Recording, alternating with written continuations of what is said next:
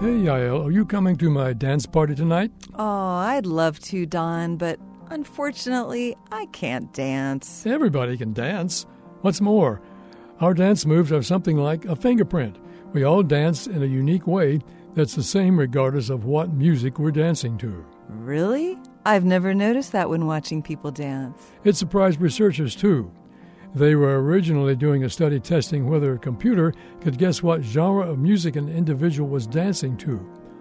Researchers played different music genres, including blues, country, electronica, jazz, metal, pop, reggae, and rap, for 73 participants and told them to move in a way that felt natural.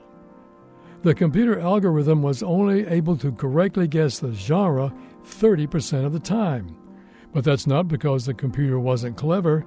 Researchers realized that it could correctly guess which of the 73 individuals was dancing an impressive 94% of the time. Researchers realized this meant that people have an individual way of dancing, and they dance the same way to all genres of music. Some genres, though, had a stronger effect on people's dance moves than others. When participants were dancing to heavy metal music, the computer was less accurate in identifying the individual who was dancing.